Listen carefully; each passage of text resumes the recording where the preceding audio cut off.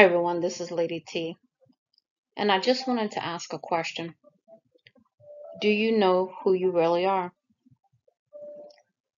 A lot of times on this journey, we have suffered in many ways, whether that's through trauma, whether that's through betrayal, heartache. We have had many situations all the way back to childhood that could have broken us down, but somehow we still stood up. So I want you to understand that spirit makes no mistakes. You agreed to this journey before you started this.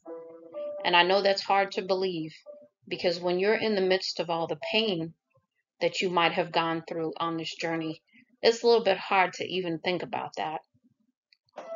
All you're trying to do is make it from point A to point B by taking one step at a time, 1 second at a time, one moment at a time. But in understanding who you are, you start to stand in your power.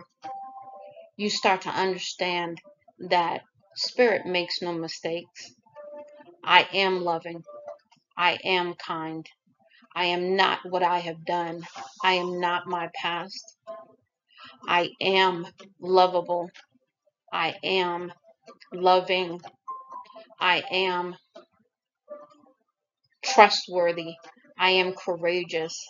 I am the light. I can shine my light because now I know who I am. A lot of times we get lost in the pain and the sorrow and the victimhood and the blame and all of the things that go along with that on this journey, and we stay in that. We get stuck. We forget who we are.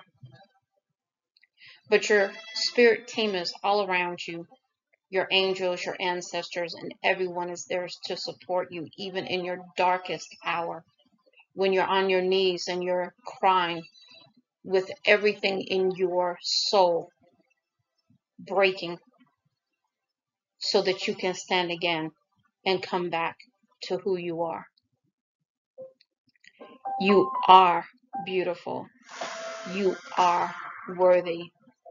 You matter. You are important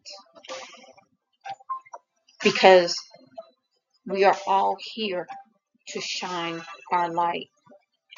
And now more than ever, we need to come back to who we are, because we all need to join together and shine our light to bring light to all the dark places and break the facades and all of the negativity that is going on in our world today.